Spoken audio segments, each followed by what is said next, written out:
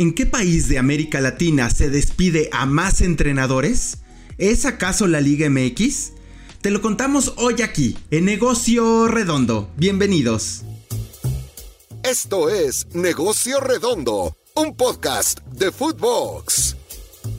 Hola, ¿qué tal? ¿Cómo están todos? Bienvenidos a un episodio más de Negocio Redondo, un podcast exclusivo de Footbox. Muchísimas gracias por estar con nosotros, por compartir su tiempo, ya sea que nos estés escuchando camino a tu trabajo o quizá en estos días de vacaciones, bueno, pues estás en carretera y te agradecemos mucho tu preferencia.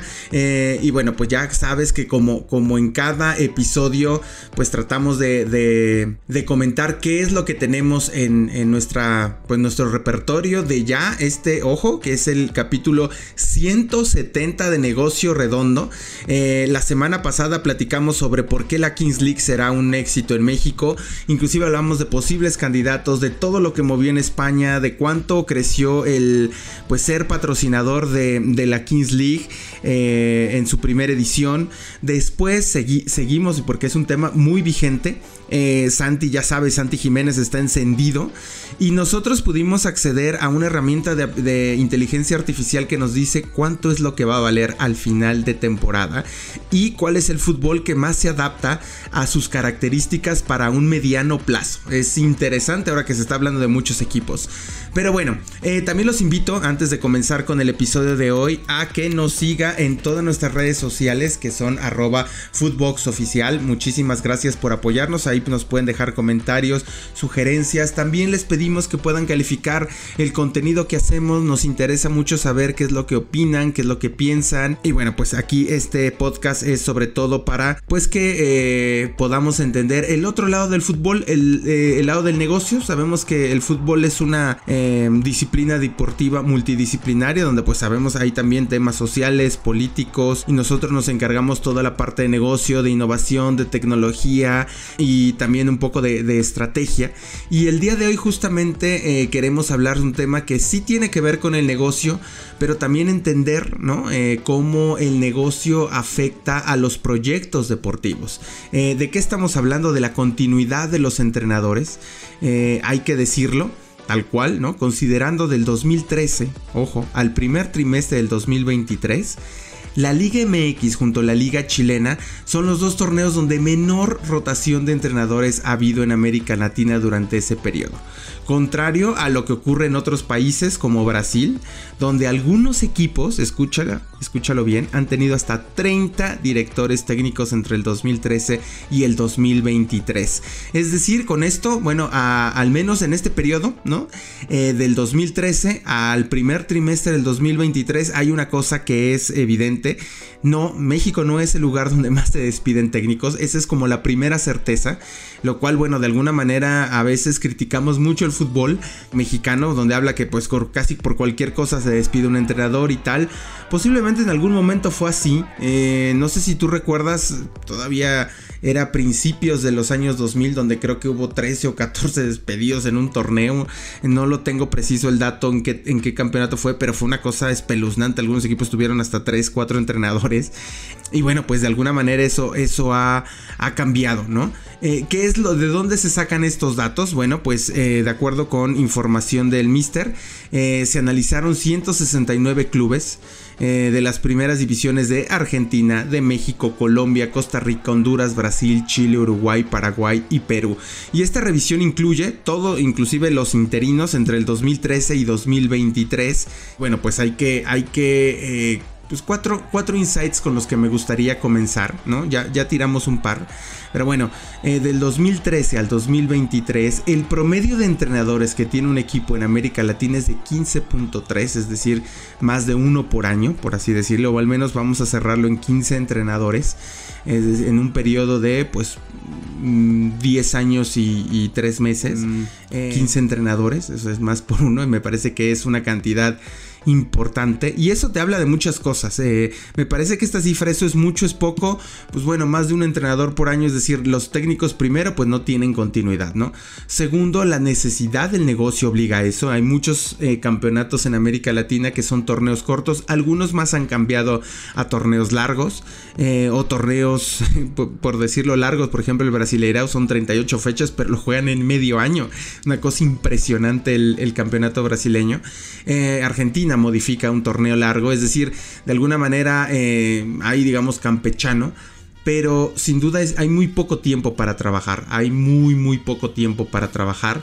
Y esto de alguna manera afecta bastante al tema de los procesos y pues el que no haya resultados pronto en torneos cortos, por ejemplo, afecta a la taquilla, posiblemente a renovación de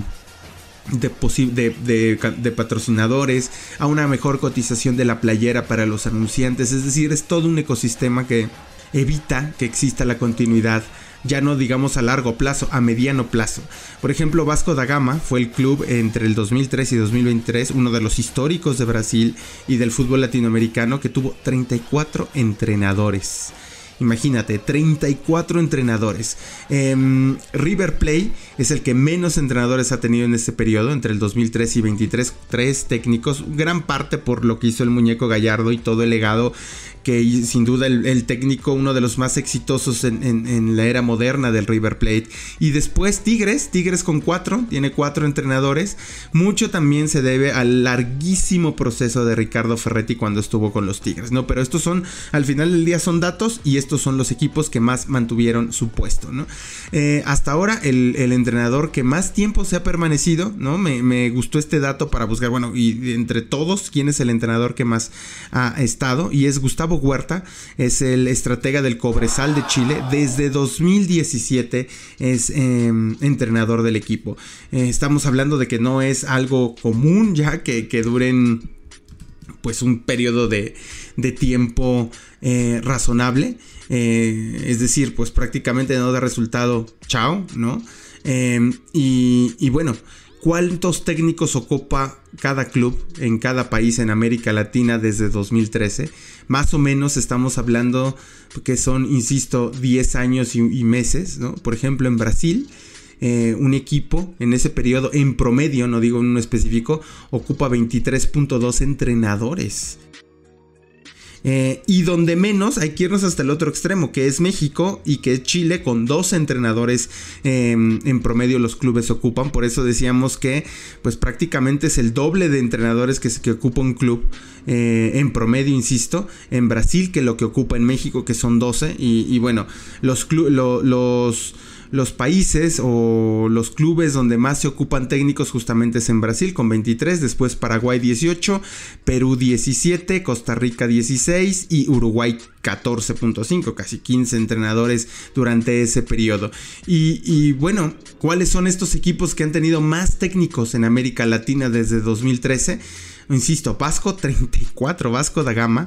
Después sigue Goiás de Brasil 32, Coritiba de Brasil también 30, el Sporting Luqueño de Paraguay con 30 y el Herediano de Costa Rica con 29. Es decir, entre los primeros 5 lugares hay 4 equipos brasileños, de los cuales hoy están justamente en la Serie A. Ahora, ¿cuáles son los equipos que menos técnicos han ocupado en América Latina en estas 10 ligas que se analizaron? Bueno, River Plate 3, Tigres con 4, Boca Juniors 7, Deportes Tolima 7, La Equidad también tiene 7, que son de Colombia estos 2 últimos, y completan el top 5, pero bueno, también empatado con 7 está Pachuca, que bueno, pues es un club, ¿no?, de Grupo Pachuca, los Tuzos, que han mantenido y que también les gusta tener más los procesos más largos, ¿no? Al final del día, una pregunta que resulta como básica es, ok, en el fútbol, vamos a bajarlo al fútbol mexicano. En el fútbol mexicano, la permanencia es sinónimo de éxito, porque pareciera también, y hay que decirlo, ¿no? De repente siento que el concepto de proceso se puede abaratar en términos de no, yo lo respeto todo, lo más que pueda, y no importa si fracasa. No, o sea, ¿cómo se traduce la continuidad en éxitos deportivos? Por ejemplo, sacamos datos del fútbol mexicano. Son 7 los equipos de la Liga MX entre el 2013, insisto, este periodo es entre el 2013 a la fecha. Son 7 los equipos de la Liga MX que mantienen como mínimo al menos un año a sus entrenadores. Ok, al menos un año. Y de esos 7, 6 ya fueron campeones: América, León, Santos, Monterrey, Pachuca y Tigres. Es decir, son estos 7 clubes que mantienen de un año o hasta más tiempo a su director técnico, y de esos 6 ya fueron campeones. Entre 2013 y 2022 se han disputado 19 ligas, de las cuales 6 clubes con menor rotación de entrenadores tienen 15 campeonatos. Es decir, pues estamos hablando que el 79% de los campeones desde el 2013 mantienen en promedio como mínimo un año a su entrenador. O sea, sí hay como una paridad de que estamos hablando de la continuidad con éxito, o con el proceso y éxito. También hay que decirlo, entre los 5 equipos que más cambian de entrenador en el fútbol mexicano en los últimos 19 torneos, hay 2 campeones, Chivas y Cruz Azul, lograron solo un título. Pero de ahí en fuera no. Y me podré decir, bueno, pues al final también hay que decirlo, siempre hay excepciones, y me parece que este dato es importante. De las últimas 19 ligas, ¿no?, que 15 de esos títulos estén entre los 6 clubes que menor rotación de técnicos tienen, me parece que es bastante relevante. Lo cual, bueno, también habla un poco sobre que la continuidad tiene sus resultados. Ahora, ¿cuáles son los factores que determinan la alta rotación de los técnicos en América Latina? Uno, sin duda, son los sistemas de competencias de torneos cortos que exigen resultados inmediatos para ser protagonistas, ¿no? Eso es evidente. Por ejemplo, Chivas, que empezó bien, por ahí tuvo un bache y después bastante bien, pero bueno, ya se estaba pidiendo la cabeza del técnico de Guadalajara, lo cual me parece impresionante, ¿no? Creo que pues a lo mejor es un comentario poco popular, pero bueno, la afición mexicana en términos generales pues es Villamelón, y pues se va con la oleada, la verdad, eso es lo que yo pienso. Y bueno, pues no analizan otras cosas, habrá quien sí lo defendió y tal, pero bueno, al final del día creo que el sistema de competencia afecta mucho. Punto número 2, la presión puede ser intensa en América Latina, no solo en México, ya lo hemos visto, y seguramente si tú eres fan del fútbol sabes toda la presión que existe en Brasil, o en propio Chile, o en Uruguay, o pues, ¿qué te digo?, en Argentina, ¿no?, donde el fútbol a menudo se ve como más que un deporte y está profundamente arraigado a temas culturales y de temas sociales, lo cual importa muchísimo. Otro tercer punto es la rotación en la industria en América Latina. Los entrenadores pueden ser contratados por contratos de corto plazo, por ejemplo, y si un equipo no rinde bien, o si hay un cambio de propiedad o administración, el entrenador puede ser despedido. Probablemente eso pasaba hace bastante tiempo en México. Hoy creo que, y hay que decirlo, ¿no?, de repente criticamos al fútbol mexicano, pero al menos en términos hay cierta estabilidad, cosa que no existe tanto en América Latina, y ahí es donde se da toda esta rotación de entrenadores. Otra cosa son los conflictos políticos o personales dentro del equipo u organización, que sin duda hace que se complique, se dificulta que un entrenador permanezca en la posición. Y la otra son las condiciones financieras, incumplimientos de contrato en algunas ligas latinoamericanas, la caída de patrocinadores, fraudes, malversación de fondos. Todo eso evita que pues muchas veces los técnicos no terminen sus procesos. Y bueno, pues esto ha sido todo en Negocio Redondo. Espero que te haya gustado este episodio, y sobre todo que nos queden estos datos un poco para analizar y ver. Punto número 1, México es la liga en América Latina donde, al menos en el periodo de 10 años y algunos meses, donde menos se despiden entrenadores, donde los clubes prosiguen más procesos. Punto número 2, de los últimos 19 campeonatos de liga en México, 15 fueron para clubes que generalmente tienen en promedio más de un año en su entrenador, me parece que son 2. Otro punto número 3, en Brasil es un destazadero de cabezas de entrenadores, es una cosa impresionante. Y bueno, pues pueden estar con nosotros, me pueden seguir a Footbox en @footboxoficial en todas las redes, y a mí en @el Mr. Pérez, ahí estoy en Twitter, en Instagram, podemos estar en contacto y en comunicación.